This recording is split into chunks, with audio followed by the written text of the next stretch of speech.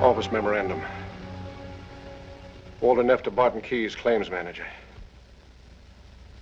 Los Angeles, July 16th, 1938. Dear Keyes.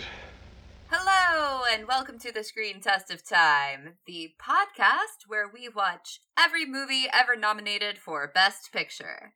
I'm Susan Araslin. I'm David Daw. And this week, we watched Double Indemnity, which was the third film in the 1944 awards. Is that right? I think that's right, which is kind of crazy.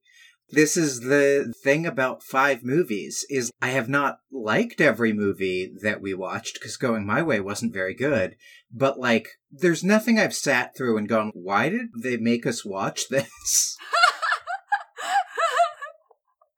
Yes. And this is no exception, because it's a pretty weird movie in some ways, but the dialogue is incredible. Edward G. Robinson, as my wife said, is why they invented the Best Supporting Actor nomination. Seriously, he's phenomenal in this. Yeah. I don't even know that I would say that it's weird except for this light little twist in it, because it's really just an absolute bog standard noir thriller. The twist being that the guy who is suckered by the femme fatale is an insurance salesman rather than a private detective. Yeah, that's the biggest twist. And I think when I say it's weird, I just mean it is bog standard noir, but in being bog standard noir, it is extremely no one talks like this. Oh, yeah. No one on Earth in all of history has ever talked like this. That's not a problem.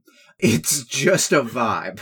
It is definitely a vibe. The first back and forth that Fred MacMurray and Barbara Stanwyck have in this film, where he goes to her house, it goes on for 6 exchanges too long. For sure. But in the best way? Yeah. If I was mad at it, I would be mad at Edward G. Robinson, who has the most ridiculous lines in this movie. Yep. But every time I'm like, again, say a ridiculous thing another time. I love it. All of his dialogue, God, what's the one exit line? I just want to say, it's not that you're smart, it's just that you're tall. And then leaves. Yes. And that's one of the most reasonable things he says through the movie. I suppose we should get to the plot, because like you say, it's bog standard noir, and you're here for the lighting and you're here for the dialogue. Fred MacMurray plays an insurance salesman rather than a private detective, as you'd expect. We get this sort of flash-forward flashback structure. There's sort of a framing period where he sits down, drives around crazily, crashes outside of this building, wanders inside, and starts dictating a confession to Barton Keyes, which is Edward G. Robinson's character, who's his boss. And then the entire story is told in flashback, with MacMurray doing occasional extremely purple narration. Oh, extremely. If I have one criticism of this film, it is that Fred MacMurray is doing a really great vocal performance in this film that does not line up with his face 90% of the time. Yes. I mean, all of his flirting with Barbara Stanwyck is like, boy, if you don't look like Gary Cooper, any woman on Earth would slap you for saying that. And sir, you're handsome, but you don't look like Gary Cooper. Or Humphrey Bogart. I mean, anyone. Just give me it's gotta be a top 5, is I think what I'm saying. Bogart is, the noir one, but you have to look more handsome than he looks to try and pull off some of the lines he's trying to flirt with. Mm. It works partially because you are just so instantly locked into, okay, so Barbara Stanwyck's just using this guy to try and murder her husband, right? In fact, even within the plot, he's like, oh, so you're just using me to murder your husband in 5 minutes. But my favorite part of it is that he basically presents to her that this has happened to him more than once. Yeah. Oh, I'm an insurance salesman, baby. You think I don't get this all the time? And then, after initially going, well, I'm not gonna fall for this, she comes over and is like, would it change your mind if we made out? And he's like, you know what? As it turns out, yes. Here's how you do the perfect murder. We're gonna wait till your husband goes off in a train on a college reunion. I'm gonna hide in the back seat. Then I'm gonna break his neck. We're going to have me dressed up as him so that I get on the train with a bunch of witnesses that think that I'm him. Then I'm gonna jump off the back of the train and meet up with you, and then we're just going to leave his body on the tracks so it looks like an accident, though no one will be able to figure out what the hell the accident was, is kind of the main problem with this plan. Then it goes off with about 3 hitches. All of which seemed really obvious to me when it was happening, not the least of which was obviously they're going to investigate this because it's literally called a double indemnity clause in the insurance that he sold to her. So they're going to investigate the hell out of this because otherwise it pays double what the life insurance policy is worth, and she just took it out. And he doesn't look anything like her husband. Yeah. I mean, he has his back turned, but he's about a foot taller than everyone in this film. The excuse is that he has been injured and has a cast. It's a pieces of flair thing where, like, he takes the crutches and has the limp of having hurt his leg. And I think the idea is most people would just go, oh, yeah, there was a guy with a cast. That must have been him. Sure. But the other problem is, as he's trying to get off the back of the train, there's a guy back there. And he has to keep his back turned to him super duper awkwardly and make up an excuse about his cigarette case being back in the train before he jumps. And that turns out to be kind of a big deal. But mostly then you're just sort of in a psychological thriller for about an hour of like, who's gonna break when? How is this story gonna fall apart? Because Walter Neff, Fred McMurray's character, in his incredibly purple narration goes like, I was taken by a thought, reached up my back like I was just being grabbed by the grave, and it told me that this was all gonna go horribly wrong. And you're like, I mean, yeah, my man, like... Have you seen the lighting in the movie you're in? Yeah.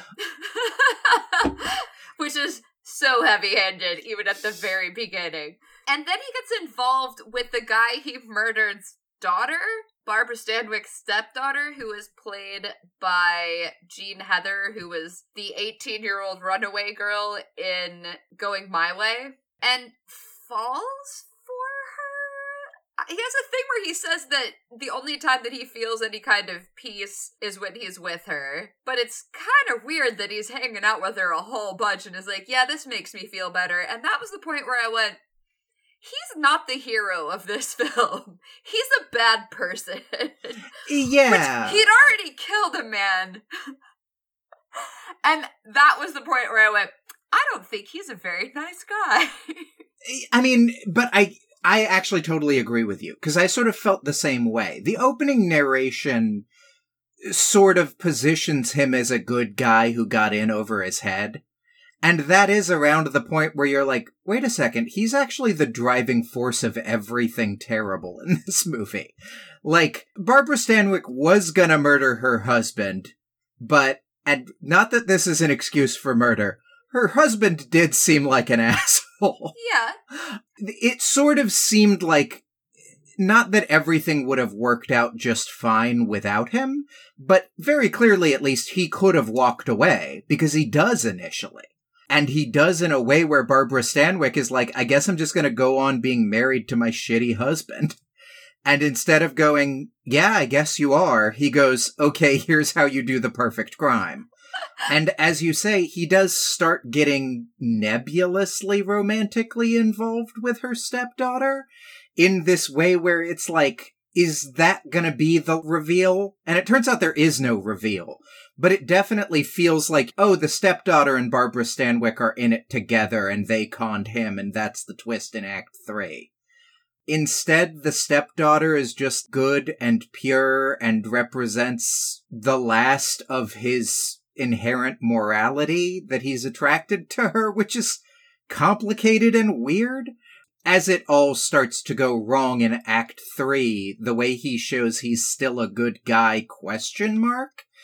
Is that the stepdaughter's boyfriend has been manipulated by Barbara Stanwyck into breaking up with the stepdaughter, and Fred MacMurray's like, hey, you should go call the stepdaughter because she's still in love with you, and you guys can turn out all right.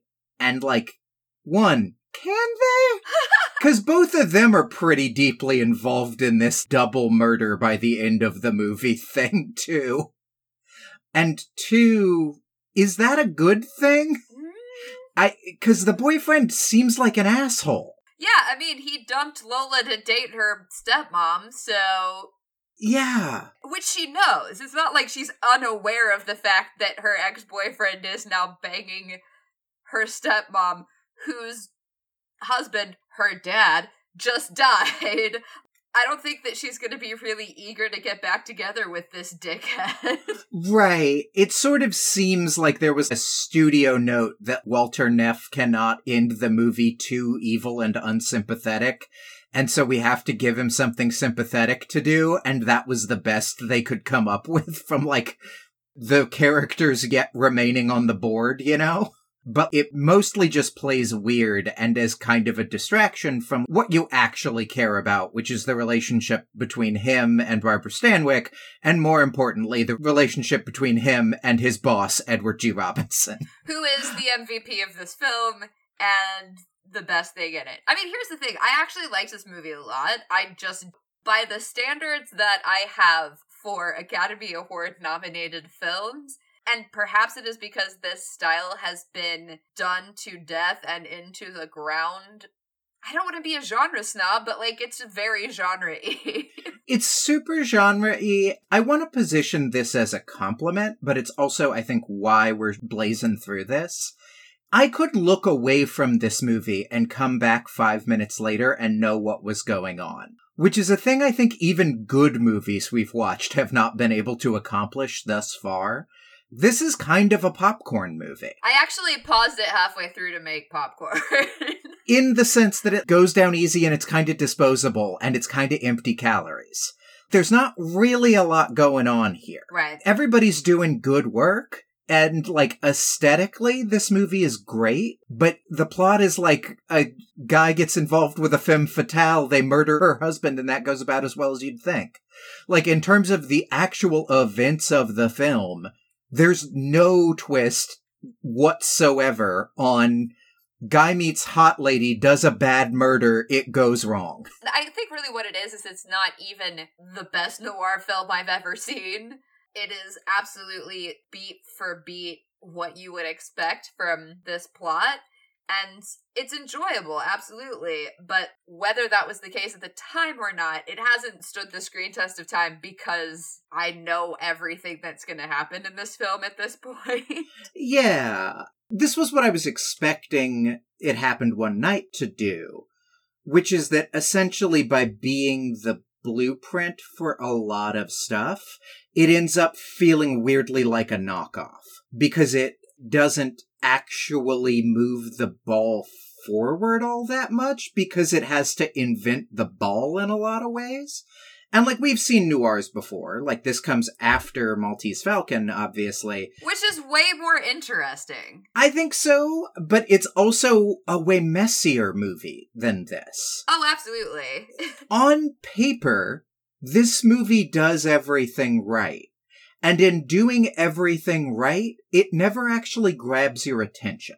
It is just correct. Yes. As a result, you kind of go, oh, okay, I guess the movie's over now. And I'm having a little trouble grabbing specifics, having watched this movie, I don't know, 3 days ago. Not because the movie wasn't good, but because it kind of has that Law and Order marathon sense of, oh, I'll pick it up from context clues. Like, your brain doesn't really feel the need to remember all of this. Right. There's good stuff in here. Like, the one thing my brain did clearly remember is just, like, Edward G. Robinson rules in this movie. And, like, we keep saying that and then never saying why. It's just because he's so fun every time on screen. And he's kind of the one weird thing about this movie, is that the ever-present threat of justice is a kind of portly boss who's an insurance claims guy. Yeah, he's a claims investigator. Right, who just keeps going like, something feels off, something feels off. I can feel it in my gut. This is such a weird threat. Just Edward G. Robinson going like, I don't know, man, I'm telling you. Well, he says, I've had this little guy who lives inside me my whole life. His gut instinct, but he describes it as a little guy who lives inside him who has never been wrong. Yeah. And he gives some incredible monologues that really make being an insurance claims adjuster seem to be the most dangerous and sexy job you can imagine, and it is really not. No, my favorite thing is his character introduction scene is catching a guy who's trying to collect on his car insurance, who burned out his car and said it was an accident. And he's caught the guy, and the guy, like, clearly needed the money. Yeah, you're kind of like, what a dick. Yeah, but he's, like, so charming in being a dick. When he catches the guy and the guy gets nervous and has the guy sign the piece of paper, he goes, there you go, easy as that, you're an honest man again. Well, you can leave now. Yep. And then instructs him how doors work when he kind of tries to fight back a little bit to get him to leave. And the guy seems honestly very pleased to have been told how a door works. He's great. And he does, in fact, feel kind of threatening. Simply because you do go, well, he's gonna figure it out. Like, you fucking idiot, why did you try this? He's gonna figure this out. There is a brief moment where I thought, well, he's gonna get away with this because he knows this guy and has known this guy so long that he formed this plan around his partner's knowledge, right?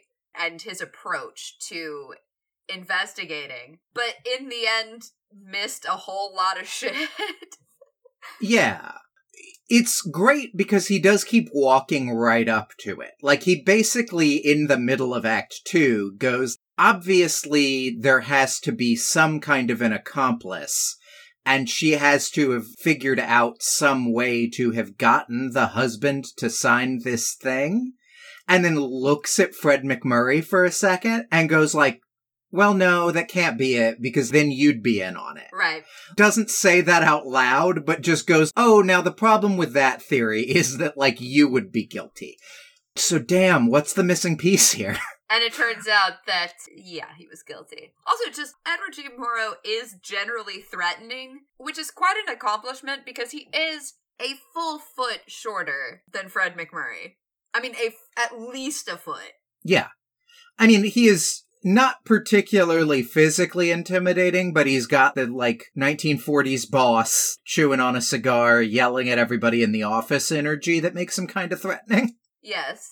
And I hated him in 5-Star Final, but I think that's because I hated 5-Star Final. Yeah. He was playing the right archetype in 5-Star Final, where he was the newspaper editor who's like, get me the scoop on blah blah blah. And in this, he is basically playing a brother archetype of that.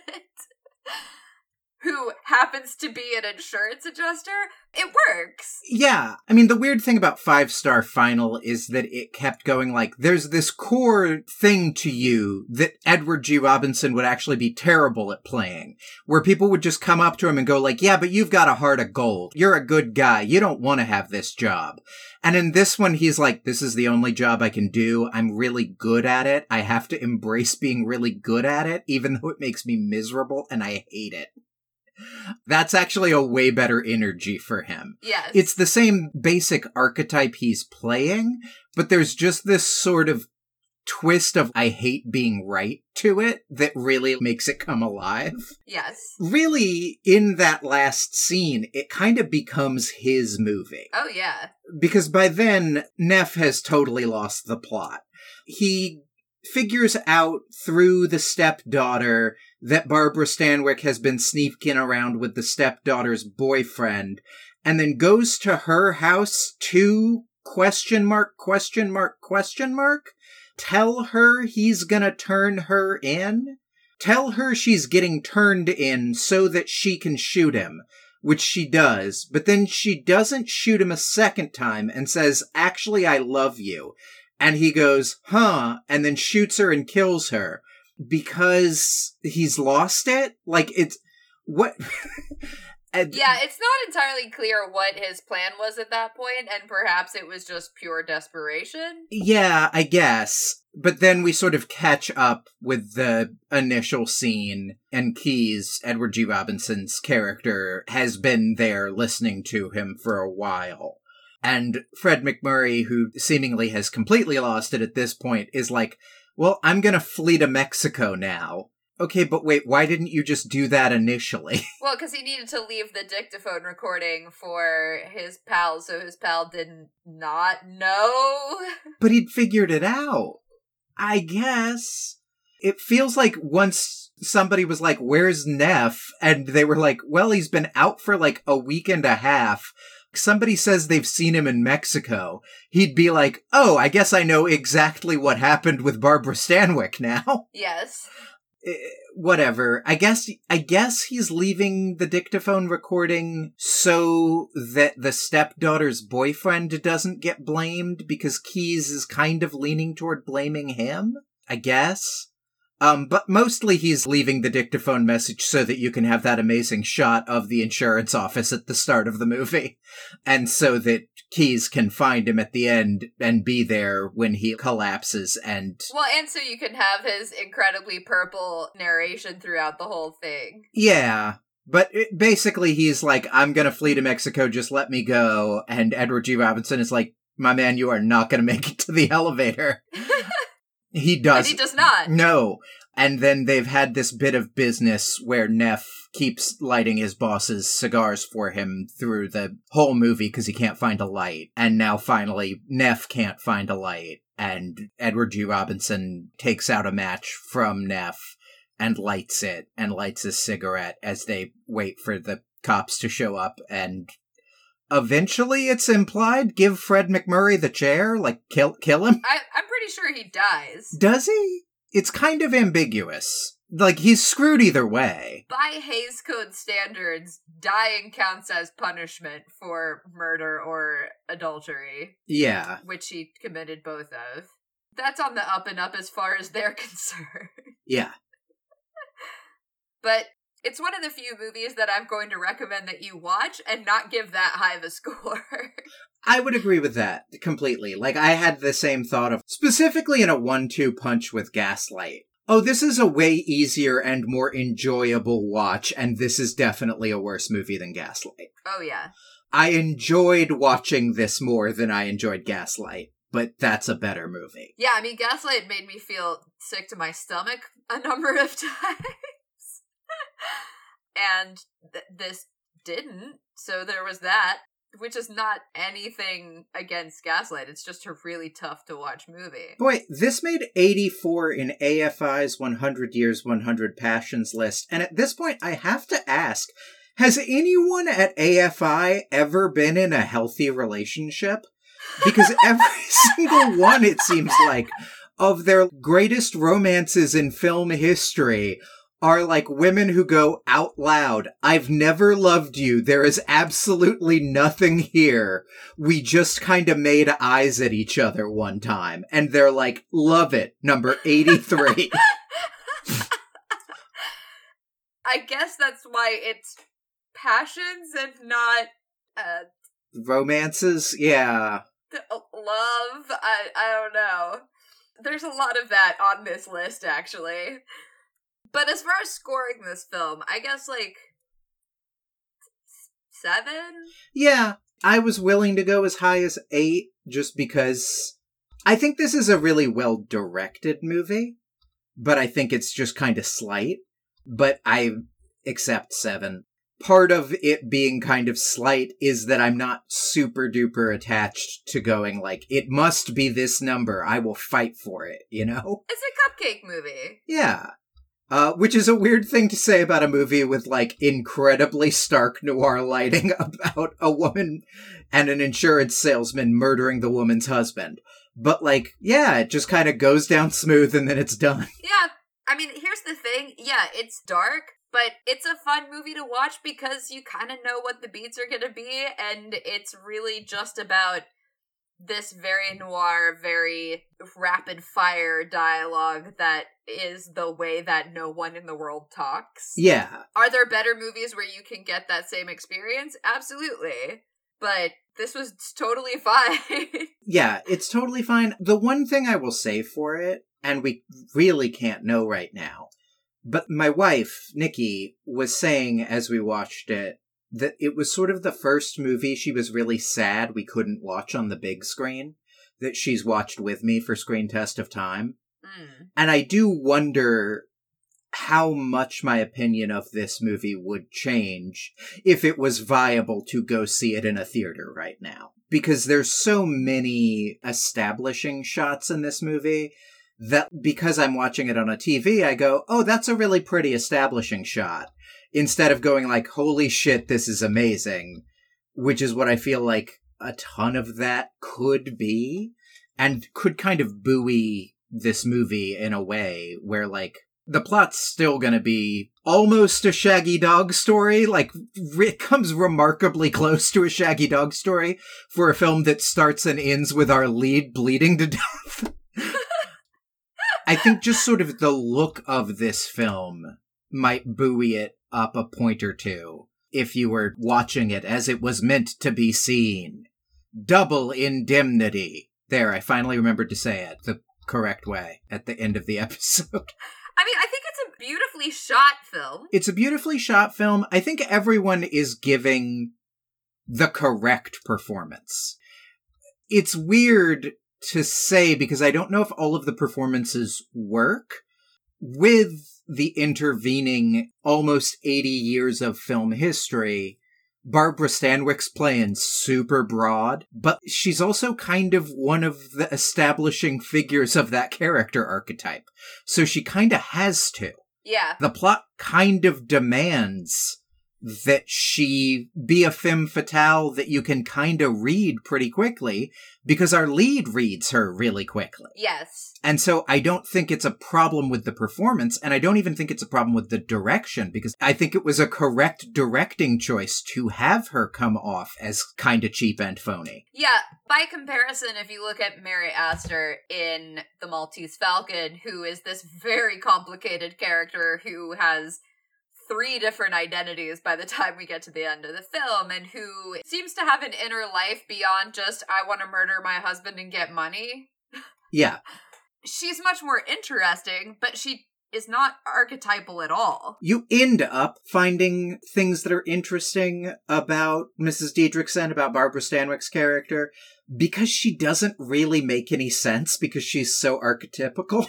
It's kind of like Iago in Shakespeare, where you're given so little information on her, you kind of have to wonder what her whole deal is, because no one will just tell you. And when they tell you, you're like, that doesn't make any sense. You did all of this because, like, you wanted a promotion, like you murdered 13 people. But in the same way on this one, you don't really get anything on her besides, like, I don't know, I don't like my husband very much and I would like his money.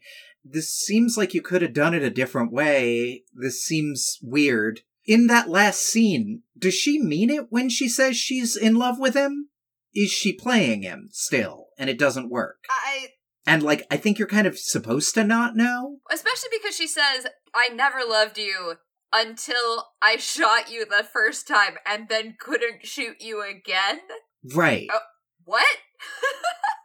It's such a bad argument, it, like, wraps back around to you going, like, I guess that must be true. Because otherwise, why would... Right, because no one would fucking say that. Right. Like, that's sort of her whole character in Microcosm. Is this confusing intentionally as a choice? Or is this confusing because the movie doesn't think I'm gonna look that hard at this? Or is this confusing because I'm missing something?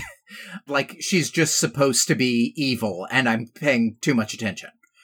I don't really know. And I, again, think that ends up playing sort of to the movie's benefit, because you have a lot of free time, because this movie isn't all that complex, and you end up going, so, like, what's her whole deal? A lot. And the fact that there's no easy answer to that kind of makes the movie a little bit more interesting than it actually is. I think really what it does is it makes her more interesting than she actually is, because it is only at the end where I really came to realize that no, she's just really conniving. There's no there. Yeah. And not terribly smart. No. You know, the fact that she was trying on the morning hat before the guy even got killed, the fact that she had already probably killed Lola's mother in order to marry Lola's father. I mean... Yeah, you get the sense that she's in the bubble from 30 Rock, but for murdering people. Like, if she was less hot, people would have caught her already. And so she just thinks it's really easy to murder people. Right. That's weird. So is there something else going on here? It's the same thing with the stepdaughter. She shows up in his car and goes like, gee, mister, I need a ride. And you're like, boy, she must be playing him. Like, there must be some deeper game at work here. And then you get to the end of the movie and you're like, I guess she just needed a ride? Well, she also wanted to talk to him about the situation. Yeah. So yeah, 7. 7, and you should watch this movie so that you, too, can go, yeah, that was pretty good. I mean, it is absolutely the kind of movie that is just enjoyable and fun and will not challenge you in any way and looks stunning. I mean, again, the cinematography is fantastic, but it is, as far as being a movie that I would nominate for Best Picture, probably not. Is it better than Going My Way? Oh, yes, absolutely. Yeah, I mean, I'm fine with it being nominated for Best Picture, but I think it's that movie that I would be happy specifically got nominated, you know? Yes. Oh, I'm glad that the Academy picked a noir, and, like, that's a good one to pick. Yeah. But it's not gonna win, and it shouldn't. No. So for next week, we are watching Since You Went Away. The Return of Claudette Colbert. And the return of Shirley Temple, right? We've had a Shirley Temple already. I can't remember off the top of my head what it was. I don't think we have had any movies with Shirley Temple yet. Huh. Okay. Well, then, the beginning of Shirley Temple. Not the beginning of her career. Right. Of her on this podcast. Yes. She actually retires in 6 years from the release of this film. Jesus. But yeah, I'm just excited to see Claudette Colbert again because she has not been in an Oscar-nominated film for a really long time. Or a Best Picture nominated film, anyway. Yeah. God, I really hadn't thought about that either.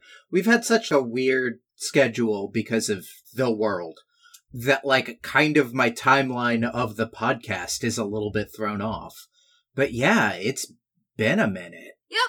So tune in next week to see if her return is something to celebrate. And until then... This was a movie. Absolutely. Like, that's why we're saying watch it even though we're only giving it a 7. But on the this was a movie scale, it's like a 10. In terms of, this was a film. You could go see it in a theater. I mean, not right now. But, like, one could, theoretically, in the history of mankind, do that. And should, because it's a movie. Yes. Yes, it absolutely is. The end. Goodbye, everybody. Bye. Goodbye, baby.